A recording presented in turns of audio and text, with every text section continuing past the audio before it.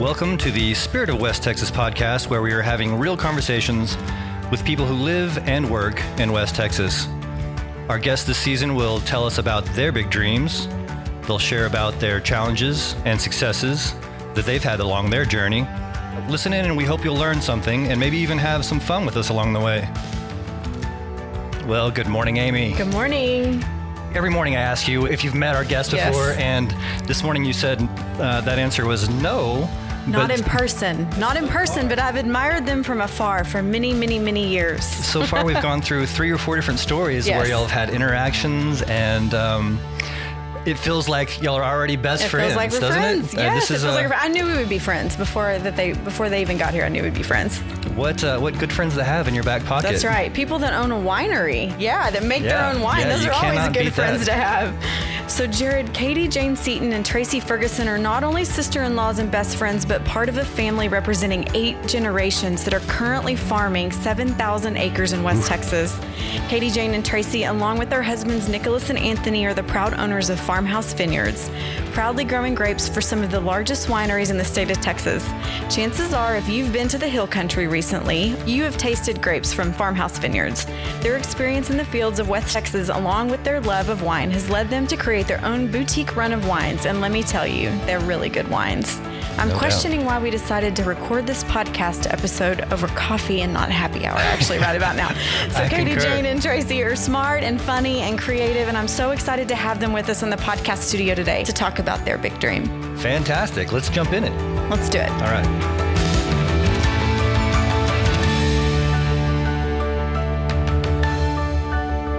Welcome to the podcast studio, Katie Jane and Tracy.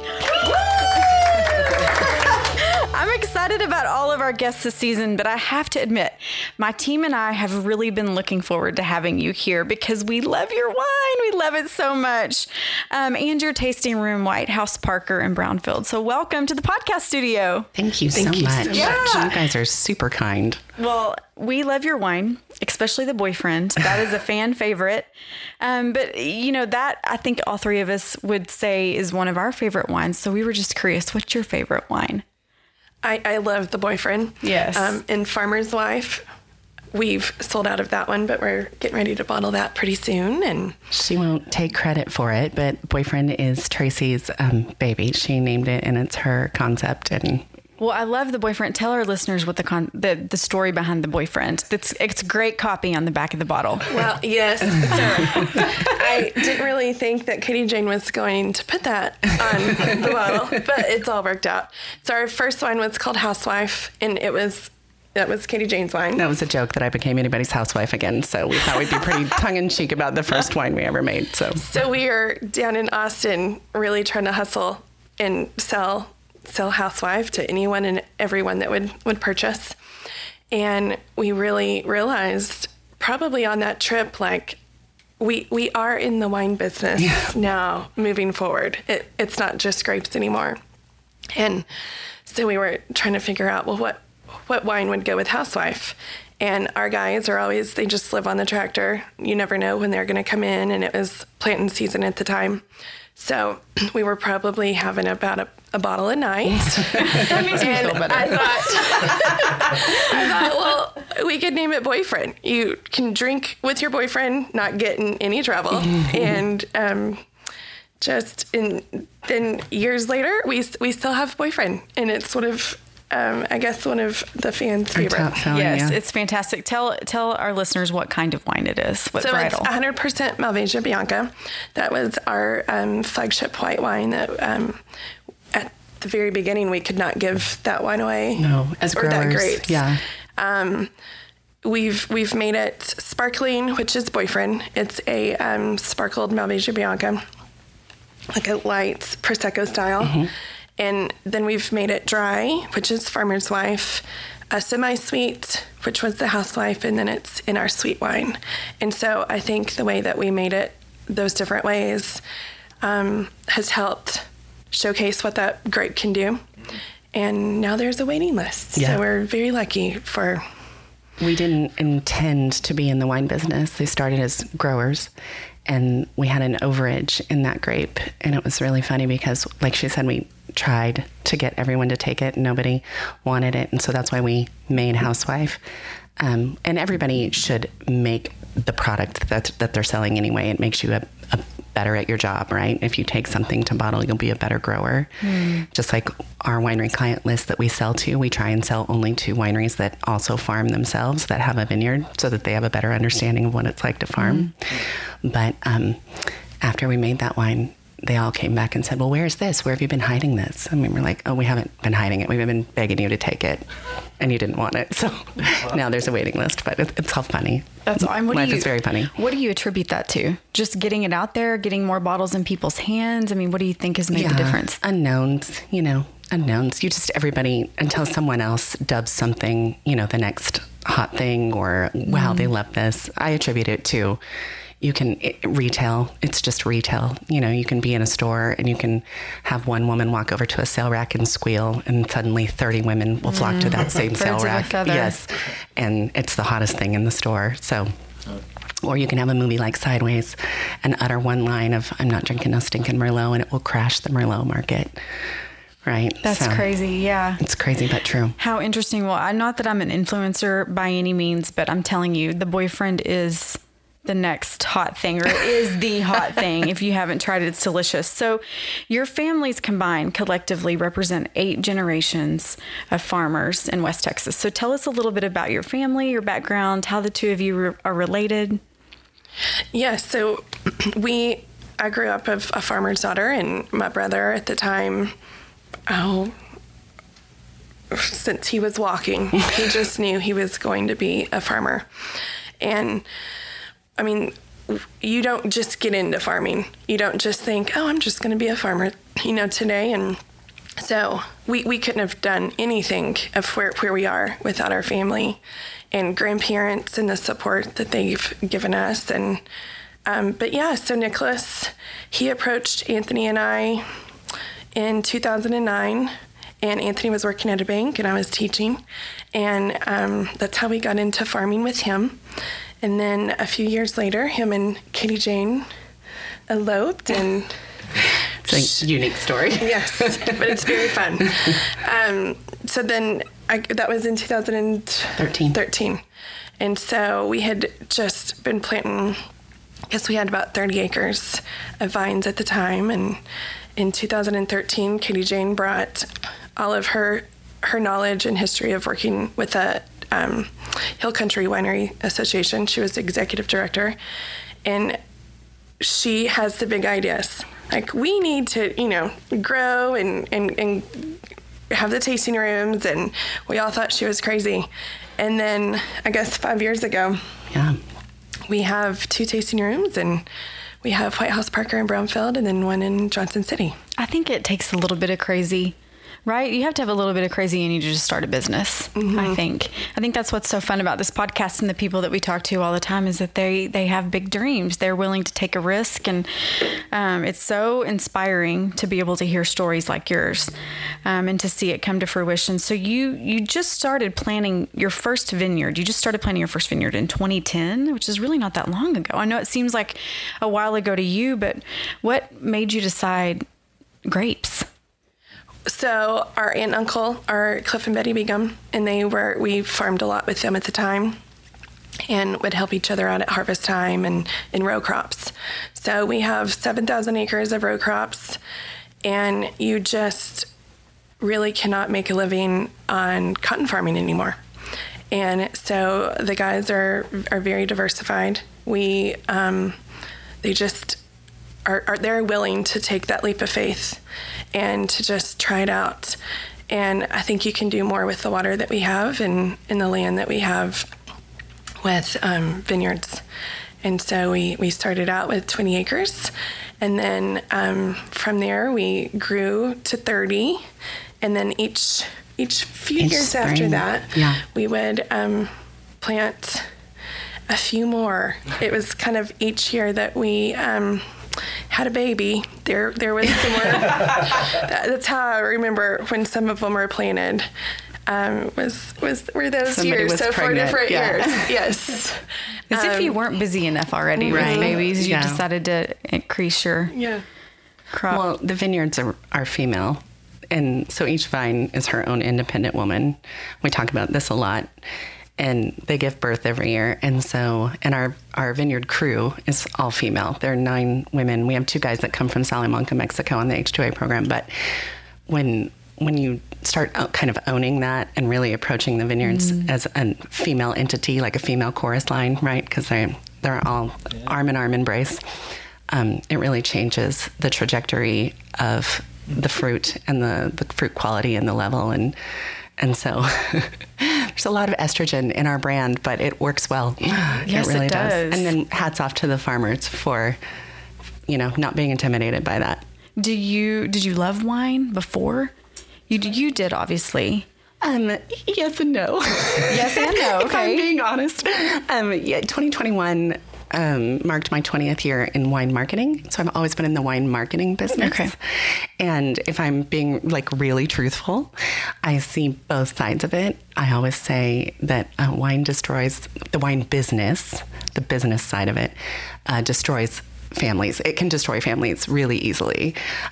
Sometimes it takes 2 years, sometimes it takes 20, sometimes it takes 200. But it can be, if you don't work really hard, if you don't get up every morning and guard your heart against just, at the end of the day, it's greed and alcohol, right? It can be. I mean, there's a billion books to read on it. That's why I'm so thankful for the family that I married into, because they're just such wonderful people.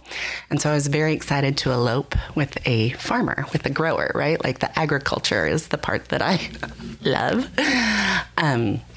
And that's why we say, well, we don't have a winery. We have 2 tasting rooms and a winemaker, and, we're growers.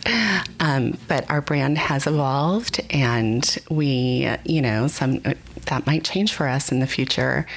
So I do love wine in the way that it brings people together, and it's so enjoyable. It's really communal. It's Christ's first miracle, right? He didn't heal any lepers. Mm-hmm. He didn't do any other miracle first. He was like, water into wine. Water into wine. Before I do anything else in this book, I am going to start with this. So I cherish that. The part that I do have just kind of a 20-year bitterness about is the constant hustle and the forgetfulness that it is not a sexy end product all the time, that it is an agriculture product that is farmed, and we are not out there in white, linen, stomping grapes and making a fortune. We're often losing a fortune, like every other commodity. That's such an interesting perspective, because I know, it's sad. I'm so sorry. It's not sad. It's interesting. It's not a real buzzkill at a party. Yeah. I think it's real. What you're saying is real. And that's what it's refreshing to hear that. And I love the connection that you just made to scripture. Thanks. And the respect that you have for wine. So I'm grateful to you for telling that. I have to say, I was in Fredericksburg over the summer for a girls' trip, and we went to, more than one tasting room. And that's why we were there. Yeah. And I would ask, or they would ask, where are you from? And I would tell them we're from West Texas. And I mean, room after room, they're like, oh my gosh, that's where we get our grapes from. They come from Meadow. So yay that they say they come from Meadow now instead of just Lubbock. Meta, Texas, USA. So how many wineries do y'all supply grapes for currently? I know it's the best damn client list. Thank you for the hashtag. It is the best damn client list. We work hard for that client list. We have about 20 different wineries in the top 20 in Texas. And fruit too. How did you grow that business? I think it was all relationships. Yeah. And 100% relationships. We really strive to sell fruit to the wineries that work as hard as we do in the vineyards and appreciate the time, because wine is made in the vineyard. Yeah. And there's wonderful winemakers that can take that product once it's there and can make a beautiful bottle of wine. But I think it's all about the relationship. So I see that from your website, when I was preparing for our conversation today, that y'all were the first to bring the Counoise varietal to Texas. How did that come about? The truth? Yes. Her brother, my husband, without consulting his partners, Yet again, talk about leap of faith. Nicholas doesn't do anything on a small scale, whether it's, proposing to someone after a 4-hour conversation or purchasing 8 acres of an unknown grape via a text message at 11:30 at night. We got a tip. He got a tip from our nursery guy that this variety was coming, or rootstock was available, and it was made famous by a winery in Paso Robles called Topless Creek that a lot of people are really familiar with. They're a wonderful winery, and they're known for their farming practices. They were an article about them in Today and Spectator. They're just always on the forefront of doing really sustainable farming practices, really knowledgeable. They share a ton of their, very transparent with their consumers. And so they worked for 9 years to get it brought over to the U.S. And that takes a lot of time and money and involves the Department of Defense. Like, you don't just bring any type of plant material to another country without a ton of effort and money. And so for that 8 acres of plant tissue to be available, and then for Sam to think, I'd like to put it with Farmhouse, that was quite an honor. And so he just said yes. He just knew that, to say yes, right? But then immediately was like, how are we going to, the coo noise? I mean, none of us could pronounce it. And so we then, of course, tried to come up with a gimmick, like, okay, well, we're going to give it away the first year, and then hopefully people will like it. And we didn't have to. We were very selective. We sat down and looked at our list and said, okay, who here is man and woman enough to farm something that they don't even know what it is, right? And everybody that took it, that first vintage,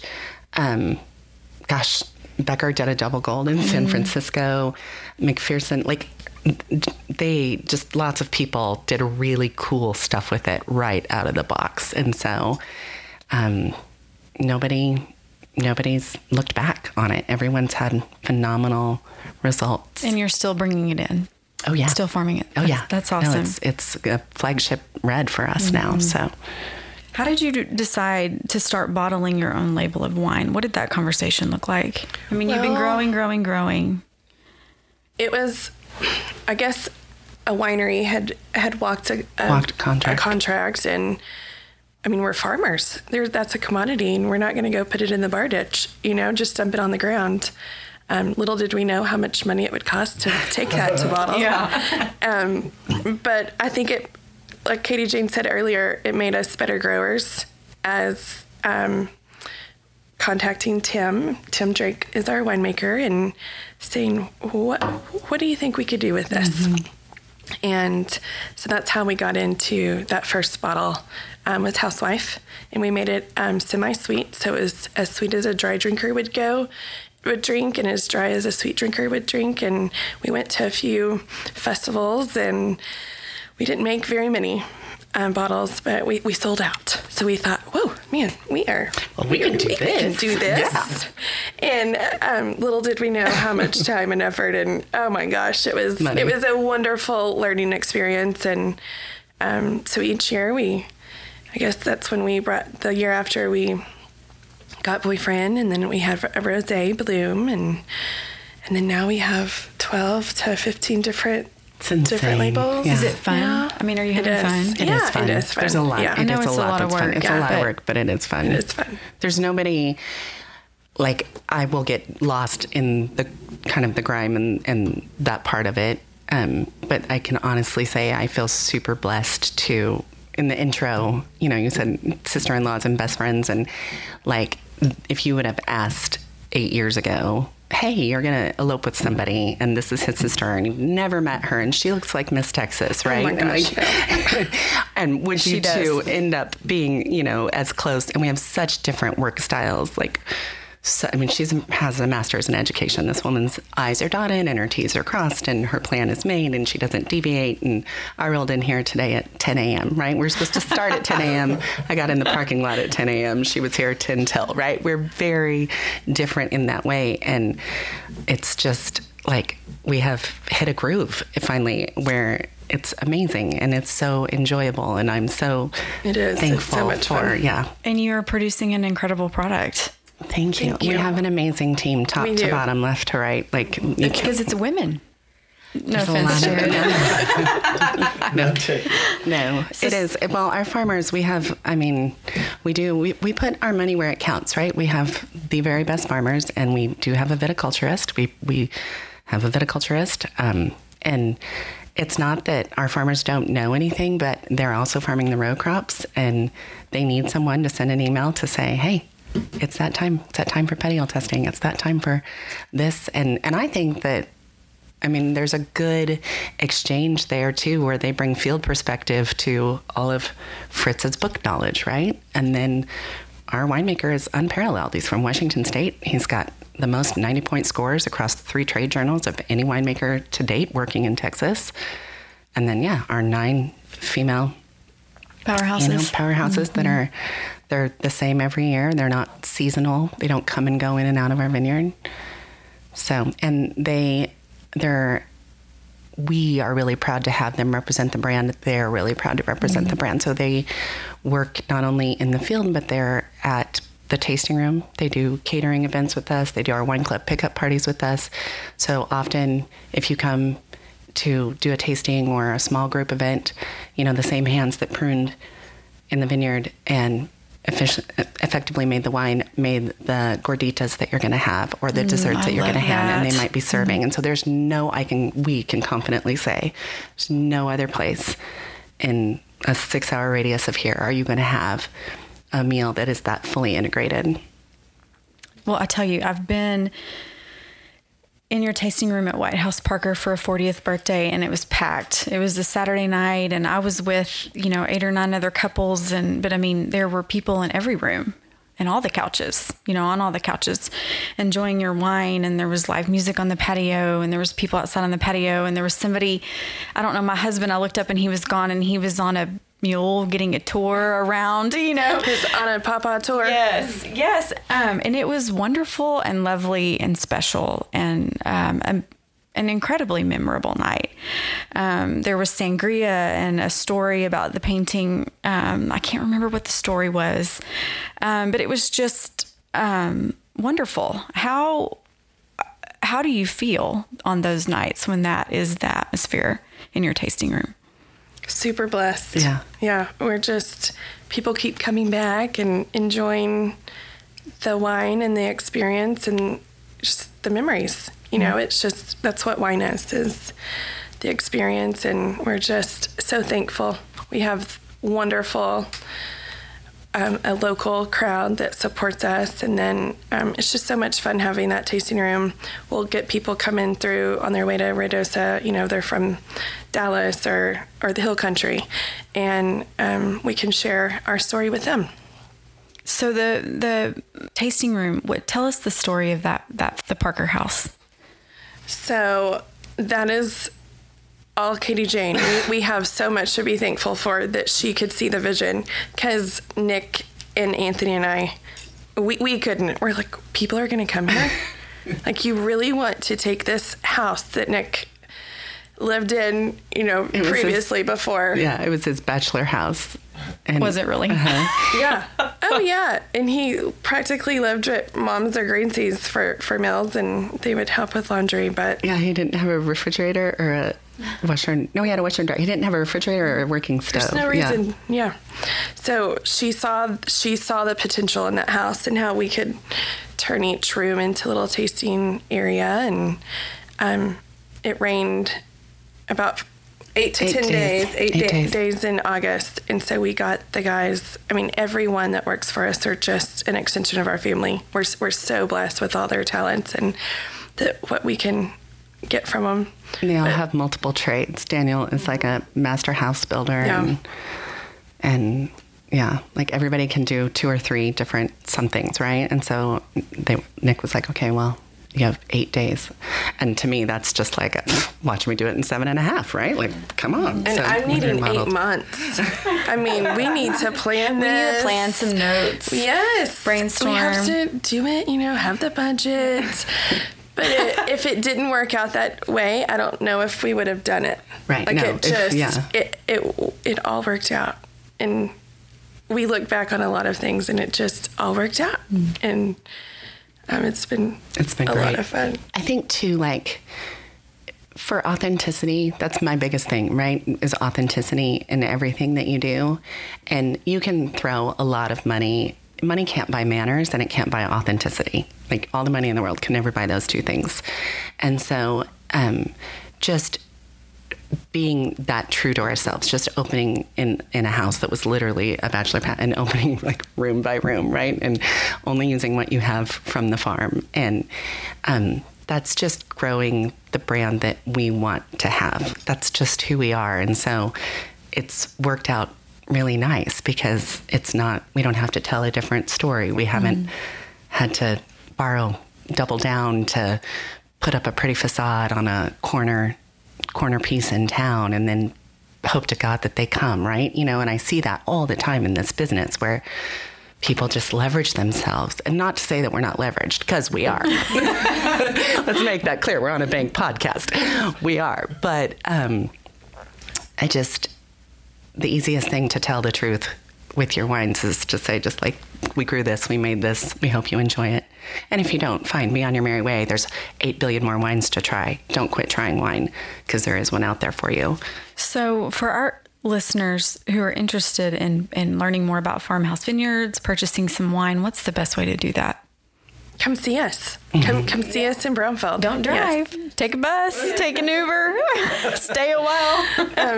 We have our website. It's farmhousevineyards.com. We will deliver to you. We do deliver, yeah. Live in the area, but we're open Thursday through Saturdays, and we would love to see you. So what's next for your family business? Well, we have purchased a building, and we are excited to see where that leads us. But you heard it here first. We did on the Spirit. You broke some news. Yeah, no one knows. No, we should. But yes, should we tell what it is? Sure. The old armory in town in Brownfield. We awesome. Purchased that, and it has some great memories for Nick and I. And we're excited to hopefully have tanks there one day and just slowly grow into that facility. But authentically. Yeah. Yes. It's got a classroom and commercial kitchen, offices. Right now, Tracy and I live out of multiple bags in our cart, right? We work and then we stick it in our bag and then we run to pick up kids and then jerk it back out of our bag. And we would really, after building a brand for 5 years, like a stationary place, Congratulations. Thank you. That's so fun. Thank you for sharing that with us too. I'm wondering, you have 2 young families and you're balancing work life, running a business, families. Do you think that this is something, I know farming, there's like you said, you can't just wake up one day and decide to be a farmer. It's a legacy. Do you think that your kids will carry this legacy on when they get older? Man, we hope so. Yeah. Yeah, because I think, our hard work, hopefully the kids will see in 15, 20 years. They seem to love it now. Mm-hmm. That is one of the things, though, that causes me to be so bitter about the business side of it, is I have seen so many families that worked so hard in theory the whole time. Parents worked so hard to thinking they were building something they were going to hand to their kids, and in fact they ignored their children the whole time. So when it comes time for the handoff, the kids are like, peace out. I don't want that. I'm backpacking across Europe. See you later, right? And so we try to be really cognizant of that in the way that we do have balance. Tracy's really good about calling a halt when we are and saying, no, we need time. She's really good about voicing it, because I can voice it and it sounds like I'm just nagging my husband, her brother, right? But she's the voice of reason for every single member in our entity, period. So when she calls a halt, everyone listens. Everybody listens, yeah. But I think too, like, legacy planning is hard. I don't care if you're talking about inheriting 4 goats or 400 goats. It is hard, and it's something that needs to be talked about. And my big thing is, like, anything you get for free or anything that's just given to you, you're going to treat, maybe not necessarily poorly, but you're not going to value it, right? So we're trying to say to our kids, like, you'll have the option to purchase this, over time, or it can be yours, but we're not killing ourselves to just, there you go. We're not getting this for free. That's just one day. I hope they appreciate what the hard work and time that we've done. But we're very family friendly. Yes. So if you come down, yes, if you've got children, there's toys everywhere. Yeah. Most of the time, our kids are there, and trying to help out, as much as they can in a tasting room. But they'll help package Wine Club, and during pumpkin and watermelon season, they will sell you a pumpkin. Yeah, they will sell you. A pumpkin. Yes. But they can look back and have those great memories, and hopefully not think it was torture. But they have to put their time in it too. That's right. So what advice would the two of you have for, just from a business perspective, and maybe not necessarily looking at this industry and what you do, but some of the challenges that you faced and how you've persevered? I love the story about how you bottled you did your first bottling. It was a result of, it was necessity, and, you didn't want to lose what you had grown. And I guess my question ultimately is, what advice do you have in terms of perseverance and fighting through when you're trying to run a small business? Just stick with it. And lots of prayer. And communicate. Yes, communication is key. And good communication and bad communication. Like, to say that we haven't had full on, tears and loud communication, right? But to get it out there with civility is super important. And now we know, right? Now we don't reach those peak moments because we can head them off at the pass. Like, hey, this is what I'm feeling. Understanding our styles and mentors. Mentorship is so important. If you see someone that you admire, and ask them, are you willing to be a mentor? Or, shadowing people that you think are successful, and ask them why and how they got there. And there's a reason people are successful. And it's usually hard-ass work. Mm-hmm. But in a family business, it's possible. It is possible, and it can be hard. Yes. But just figuring out how you work with each other and complement each other, I think, is key to figure out. You have to go through the highs and lows, but it'll all work out. We get a lot of people. It's shocking to us every time. We get a lot of people that walk in the door and say, "Oh, you guys are a family business?" Oh, God. And they want to tell us their horror story of how their family business failed. Say, I give it another year. Yeah. To our face. All the time. I'll prove you wrong. Right? And we just think wow, and we think, and to me, it's always a mark of maybe it was you, right? Yeah, no doubt. Mm-hmm. My mom used to tell me that if everybody's mad at you, maybe it's you. Yeah. It's not everybody. And we just kind of look at each other. We don't have to say a word. We just look at each other and we're like, not us, man. We'll die trying. We will die trying, so. Y'all have been such a joy to have on the podcast today. Thank you so much for taking time. I know you're busy, for coming all the way in from Brownfield to visit with us. It's great. I appreciate it so much. This has been a special episode, and I wish you the very best of luck in all that you do. Thank you.